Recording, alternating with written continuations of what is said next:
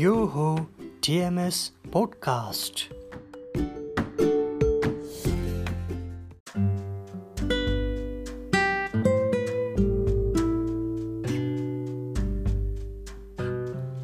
नमस्ते अनि स्वागत छ TMS पोडकास्टमा।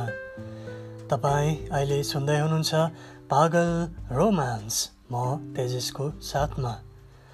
आज म ऐरावती प्रकाशनद्वारा प्रकाशित उर्मिला सापकोटा शाक्यको उपन्यास अस्मिताको 13औं श्रृङ्खला वाचन गर्दैछु। Nepal, France, Germany, Ireland, Britain, Australia, America, Colombia, Singapore, Malaysia र इन्डियामा रहेका मेरा सम्पूर्ण नियमित श्रोताहरूलाई आग्रह गर्न चाहन्छु कि यहाँहरू TMS पोडकास्ट निरन्तर सुनिदिनुहोला र पागल रोमान्सलाई माया गरिदिनुहोला। साथै यस उपन्यास वाचनको बारेमा आफ्ना मनमा लागेका कुराहरू www.anchor.fm/TJHH-man-SHAKYA/ को मेसेज बक्सभित्र गई रेकर्ड गर्नुहोला ताकि म तपाईँहरूसँग TMS पोडकास्ट मार्फत निरन्तर जोडिरहन सकूँ।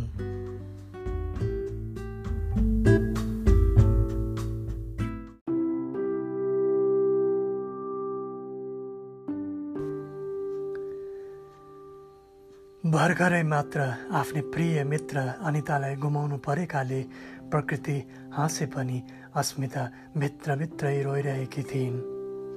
तर पनि रमेशको अनुरोधलाई उनले कहिल्यै अस्वीकार गर्न सकिनन्। केही दिन अघि मात्रै रमेशको घरमा जाँदा उनले नरमाइलो अनुभूति गर्नु परेको थियो। भाउजूसँग मन भए पनि नभए पनि हाँसेर बोल्नु पर्ने बाध्यता थियो त्यहाँ। रमेशले प्रयोग गर्ने प्रत्येक वस्तुमा आफ्नो अधिकार सम्झेर माया गर्ने अस्मितालाई अरू कोही आइमाईद्वारा रजाइ गरिएको देख्दा सही नसक्नु भएको थियो। झन् अरू आइमाईले आफ्नै धड्कनसँग टाँसिएर बसी खिचेको फोटो देख्दा त उनलाई धेरै गाह्रो भयो। मुटुभित्र घाउ चसक्क चस्किएको थियो। अनायासै आँखाबाट आँसु गुडुल्किएर भुइँमा झरेका थिए। उनलाई वास्तविकता स्वीकार गर्न धेरै गाह्रो भएकोले धेरै बेर नबसी उनी त्यहाँबाट तुरुन्तै कोठामा फर्केकी थिइन्। रमेशको प्रत्येक भेटघाटमा अतीतको घाउ बल्झेर दुखिरहने हुँदा उनलाई त्यस कार्यक्रममा जान पटक्कै मन थिएन। तर पनि वर्षा ऋतुले आफ्नो यात्रा पार गरी शरद ऋतुलाई आमन्त्रण गरिसकेको थियो। बिहानदेखि घाम झलमल्ल लागिरहेकाले दिन सफा र उज्जवल देखिन्थ्यो। आकाशका कुनै कुनामा बादलको एक थर्सो पनि नहुनाले सूर्यको यात्रा स्वतन्त्र र आनन्दमय रूपमा सञ्चालन भइरहेको थियो। प्रकृति नै मनोरम थियो। वर्षा ऋतुको झमझम झरीलाई छिचोलेर आज शरद ऋतुले प्रकृतिलाई सफा बनाइदिएको थियो। त्यसरी नै अस्मिताले पनि आफ्नो जीवनका सम्पूर्ण अतीतका घाउहरू भुलेर मनलाई सफा पार्ने कोसिस गरिरहेकी थिइन्। त्यसैले पनि होला आज उनी रमेशको खुसियालीमा भाग लिन गइरहेकी थिइन्। हुन त उनलाई रमेशले आयोजना गरेको कार्यक्रममा जाने मन पटक्कै थिएन। तर पनि रमेशले मेरो खुसीमा तिमी पनि सामेल भयो भने मेरो जिन्दगीको सारा खुसी पुरा हुनेछ, एकपटक आइदेऊ न भन्दै अनुरोध गरेर फोन गरेकाले मात्र त्यहाँ गएकी थिइन्। हल्का गुलाफी कलरको साडी र त्यही कलरको ब्लाउजमा सजिएकी अस्मिताको चेहरामा पहिले देखिने गरेको चहक आज पटक्कै देखिएको थिएन। उनी आफ्नो प्राणप्रिय रमेशको कार्यक्रममा भाग लिन जाँदै थिइन्, तर रमेश अरूकै प्राणप्रिय भइसकेको थियो। अस्मितालाई कार्यक्रममा विशेष सहयोग गर्नका लागि भनेर रमेशले कार्यक्रम सुरु हुनुभन्दा 1 घण्टा अगाडि नै बोलाइएको थियो। अस्मितालाई भित्री मनदेखि त्यस कार्यक्रममा जाने इच्छा नभए पनि उसको कुरो टार्न नसकेर मात्रै त्यस ठाउँमा गएकी थिइन्। अस्मिता करिब 1 घण्टा अगाडि नै कार्यक्रम स्थलमा पुगिन्। रमेश पहिले नै आइसकेको थियो। कार्यक्रम हुने हलको बाहिरपट्टि र माथिपट्टि जस्ताले छाएर घाम पानीबाट जोगाइएको शीतल ठाउँ थियो। वरिपरि फुलहरू ढकमक्क फुलेर मगमगाइरहेका थिए। रमेश फुलका बीचको खाली भागमा 3-4वटा कुर्सी राखिएको ठाउँमा बसेर कुन्नी के लेखिरहेको थियो। कालो प्यान्ट, हल्का प्याजी र सेतो धर्का मिसिएको आकाशे कलरको सर्टको पहिरनमा बसेको रमेशको वरिपरिको शीतल हावाले उसको केशलाई फरफर पारिरहेको थियो। अस्मिता पनि सोध्दै र खोज्दै रमेश भएको ठाउँमा पुगिन्। जुत्ताको टक टक आवाजले रमेशको लेखाइ भङ्ग गरायो। त्यसले अस्मितातिर नजर लगाउन बाध्य बनायो। ए, तिमी आइपुग्यौ? कतै बाटो त भुलिनौ? कति सुहाउने कलरको साडी लगाएर आएकी। कसको छनौट हो यो? कति राम्री देखिएकी आज। अस्मिताका अङ्गमा हेर्दै रमेशले भन्यो। अस्मिता छेउको कुर्सीनिर गएर बसिन् र हाँसेर भनिन्, धेरै ठाउँमा सोध्दै आएकी। ठाउँ पत्ता लगाउन गाह्रो नै रहेछ। गल्ली गल्ली छिचोलेर धेरै भित्रसम्म आउनु पर्ने। रमेश आफ्नै सुरमा के लेखिरहेको थियो। उसलाई हेर्दै अस्मिताले मनमा सोचिन्, अब रमेश पहिलाको मेरो रमेश रहेन। अहिले उसलाई मपट्टि फर्केर एकैछिन हेर्ने फुर्सद पनि छैन। अस्मिता एकोरो हेरेर बसिरहिन्। के छ नयाँ हाल खबर सुनाउ न? अस्मिता रमेशको प्रश्नबाट झस्किन् र सुस्केर हाल्दै भनिन्, खै के हुनु, उजाड मरुभूमि सर जिन्दगीमा कुनै नयाँ पालुवाको आश गर्नु त हो नि। कुरो टुङ्ग्याउन नपाउँदै र बिना उत्तर रमेश कसैले इसारा गरेर बोलाएको ठाउँतिर लाग्यो। उसलाई आज अस्मितासँग बसेर गफ गर्न पनि पटक्कै फुर्सद थिएन। उसले त्यहाँ मुखामुख गरेर आफूसँग बोल्न पनि सङ्कोच मानिरहेको भान अस्मितालाई भइरहेको थियो। बस त्यस दिन त्यति मात्र कुरो भएको थियो उनीहरूमा। मान्छे आउने क्रम जारी थियो। रमेशले हाई हेलो र नमस्तेबाट सबैको स्वागत गरिरहेको थियो। अस्मिता भने अलमल्ल परेर त्यही दृश्य हेरिरहेकी थिइन्। मान्छेहरूको यताउता आवत जावतले उनको आँखाको हेराइलाई परिवर्तन गराए पनि उनले एकोहोरो रमेशलाई नै हेरिरहेकी थिइन्। उनले आज आफ्नो आँखामा रमेश बाहेक अरू कुनै नयाँ दृश्य, वस्तु वा मान्छेलाई कैद गर्न चाहिनन्। नमस्ते भाउजू, सन्चै हुनुहुन्छ? एकदम ठिक छु, तपाईँलाई सन्चै छ? हाँसेर उनले ठुल्ठुला डाक्टर नर्सहरूलाई अभिवादन गरिन्। आज रमेशले अपरिचितसित उनको परिचय गराउँदै थियो भने उनलाई पनि परिचय गर्दै अरूसँग बोल्ने फुर्सद थिएन। यी मेरी प्राणप्रिय अर्धाङ्गिनी, रमेश भन्थ्यो।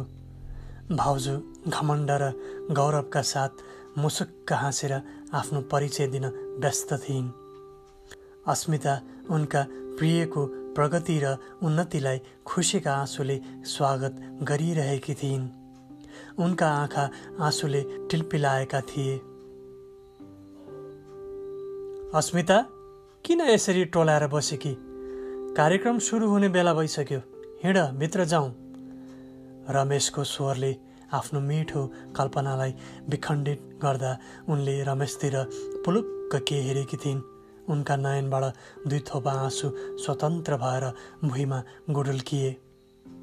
अस्मिताले बाँकी आँसुलाई आँखाभित्र दबाउन खोजेको देखि रमेशले भन्यो, सरी अस्मिता, मैले तिमीलाई समय दिन सकिनँ। हेर न, कार्यक्रमको व्यस्तताले तिमीलाई एक्लै पारिदिए। तपाईले कहिले चाहिँ मलाई समय दिनुभएको थियो र अनि कहिले चाहिँ दिनुभएको थियो मलाई साथ? म त सधैँ एक्लै छु नि, आज मात्र हो र? उनी बाहिर केही नभनी आफ्ना मनका भावनालाई मनभित्र दबाउँदै जुरुक्क उठेर कार्यक्रमको आयोजना गरिएको कोठातिर लागिन्। आज उनलाई शरीरमा एकदम नै अप्ठ्यारो र हलुका महसुस भइरहेको थियो। बेला बेलामा उठ्दा र बस्दा रिङ्गटा लाग्ने गर्दथ्यो। अस्मिताले अहिलेसम्म रमेशका 2वटा कार्यक्रममा भाग लिने मौका पाएकी थिइन्। आजभन्दा करिब 10 वर्ष पहिले र आज। अस्मितामा पहिले जति उत्साह र उमङ्ग हुन्थ्यो त्यो आज थिएन। जति उनी त्यति बेला खुसी हुन्थिन् आज त्यस्ती बिल्कुल थिएनन्। पहिलेको कार्यक्रमको अनुपातमा आज धेरै ठुलो कार्यक्रम भइरहेको कुरो त्यहाँ आउने आगन्तुक पाहुना र कार्यक्रममा व्यवस्थित रूपमा भएको सजावटले स्पष्ट हुन्थ्यो। ठुलो हल अगाडि मञ्चमा भित्तापट्टि लस्करै सोफा सेट र अगाडि टेबल राखिएका थिए। माथिबाट विभिन्न पुरस्कार र मेडलहरूले सजाइएका थिए भने एकापट्टि छेउमा उद्घोषकका लागि माइक समातेको एउटा अधवयस्क युवकको उपस्थिति देखिन्थ्यो। अरू डाक्टरहरू सहित मञ्चमा आसीन सोफा सेटमा कालो चस्माका साथ रमेशले आफूलाई प्रस्तुत गरिरहेको थियो। आज उसकै अभिनन्दन गरिने भएकोले सबैको केन्द्रबिन्दु पनि उनै थियो। अस्मिता पनि दर्शक अर्थात् पाहुनाहरूका लागि राखिएका दायाँ साइडको दोस्रो लाइनको तेस्रो कुर्सीमा बसेर रमेशलाई निहालिरहेकी थिइन्। उनी जति खुसी देखिनुपर्ने हो त्यति खुसी देखिएकी थिइनन्। आजभन्दा पहिले उनले रमेशलाई त्यति निर्धक्क र निसङ्कोच कहिल्यै पनि हेर्ने मौका पाउन सकेकी थिइनन्। त्यसैले आज उनले एकपटक रमेशलाई आफ्ना आँखामा कैद गरिन्। उनलाई लाग्यो, मेरो रमेशलाई आजको यस कार्यक्रममा मैले जसरी कसैले हेरेको हुने छैन। आज म उसलाई धोको पुर्याएर हेर्नेछु। कार्यक्रम सञ्चालन भइसकेको थियो। बिस्तारै विभिन्न डाक्टरबाट मन्तव्य दिने काम जारी थियो। त्यस्तैमा रमेशको पालो आयो। अस्मिताले आफ्नो नजर आज अन्त लैजाने कोसिससम्म गरिनन्। उनको नजर आज रमेशबाट विचलित भएर अन्त जान चाहँदैनथ्यो। अस्मिताले रमेशको बोली सुनिन्, भाषण सुनिन्, उसले भोगेको विगतका दुःखद घटना सुनिन्। उनका आँखा भरिए। यस घटनाले फेरि उनलाई आफ्नो मिठो अतीततिर फर्किन बाध्य बनायो। उनले रमेशको अँगालोमा बाँधिएको महसुस गरिन्। त्यसबाट प्राप्त पीडायुक्त आनन्दको अनुभव गरिन् अनि मेरी स्टोभ गएर आफूलाई मातृत्व सुखबाट वञ्चित गराएको र एउटा अबोध शिशुको हत्या गरेको सम्झिन पुगिन्। उनको आँखाबाट उनले थाहै नपाई आँसु झरिरहेका थिए र पनि उनले रमेशबाट आफूलाई अलग्याउन सकिनन्। अस्मिता नानी, तपाईँ कुन बेला आउनुभएको? उहाँ आन्टीलाई नमस्कार गर। अचानक उनी बसेको छेउ देब्रे साइडकै दोस्रो बेन्चबाट आवाज आयो। उनी अनायास नै आफ्नो नजर उता फर्काउन बाध्य भइन् र देखिन् रमेशकी धर्मपत्नी र उनका बच्चालाई। उनी झस्किन पुगिन् र आफूलाई सामान्य अवस्थामा ल्याउँदै भनिन्, ओहो भाउजू, तपाईँ कुन बेला आउनुभएको? मैले देखेकै थिइनँ। अनि सन्चै हुनुहुन्छ? ठिकै छ, उनले हँसिलो मुहारमा उत्तर दिइन्।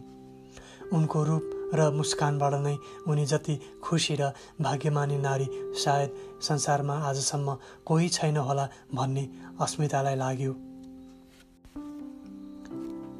अस्मितालाई अचम्म लाग्यो।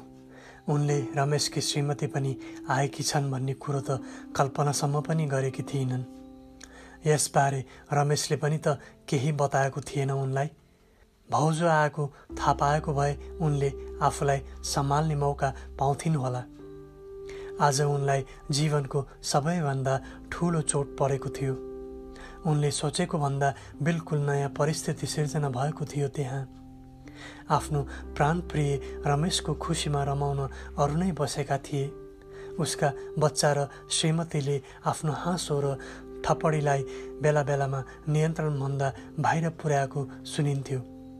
लाग्थ्यो यी सबैको हाँसोले अस्मितालाई नै गिजाइरहेको छ।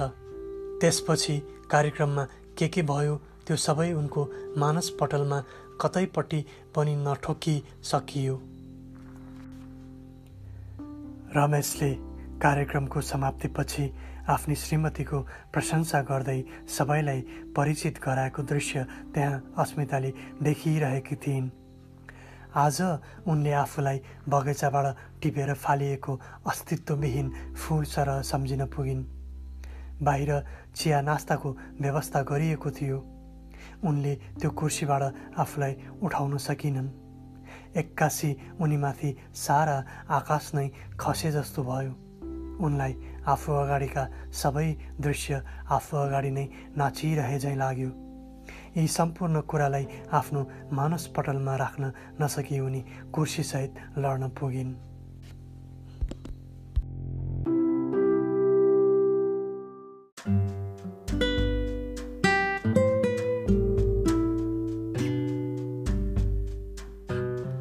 आज प्रस्तुत गरिएको उर्मिला सापकोटा शाक्यद्वारा लिखित उपन्यास अस्मिताको 13औं श्रृङ्खला यही समाप्त हुन्छ। बाँकी श्रृङ्खलाहरू प्रत्येक शनिबार राति 10 बजेपछि कुनै पनि बेला पागल रोमान्समा सुन्न सक्नुहुनेछ। www.anchor.fm/tjsh-man-shakya/ मा गएर TMS पोडकास्ट सुन्न अनि सब्सक्राइब, लाइक र सेयर गर्न नभुल्नुहोला। साथै तपाईँ TMS पोडकास्ट अन्य विभिन्न अनलाइन प्लेटफर्महरू spotify.com, radiopublic.com, pocketcasts.com, overcast.fm, castbox.fm, breaker.audio, Apple पोडकास्ट्स र गुगल पोडकास्टमा पनि सुन्न सक्नुहुनेछ। त्यस्तै तपाईँ यस उपन्यास वाचन श्रृङ्खलाका बारेमा कमेन्ट गर्न चाहनुहुन्छ भने मेसेज बक्समा रेकर्ड गर्न पनि सक्नुहुनेछ, जसलाई अर्को श्रृङ्खलामा तपाईँको आवाजसहित सुनाइनेछ। आजलाई बिदा।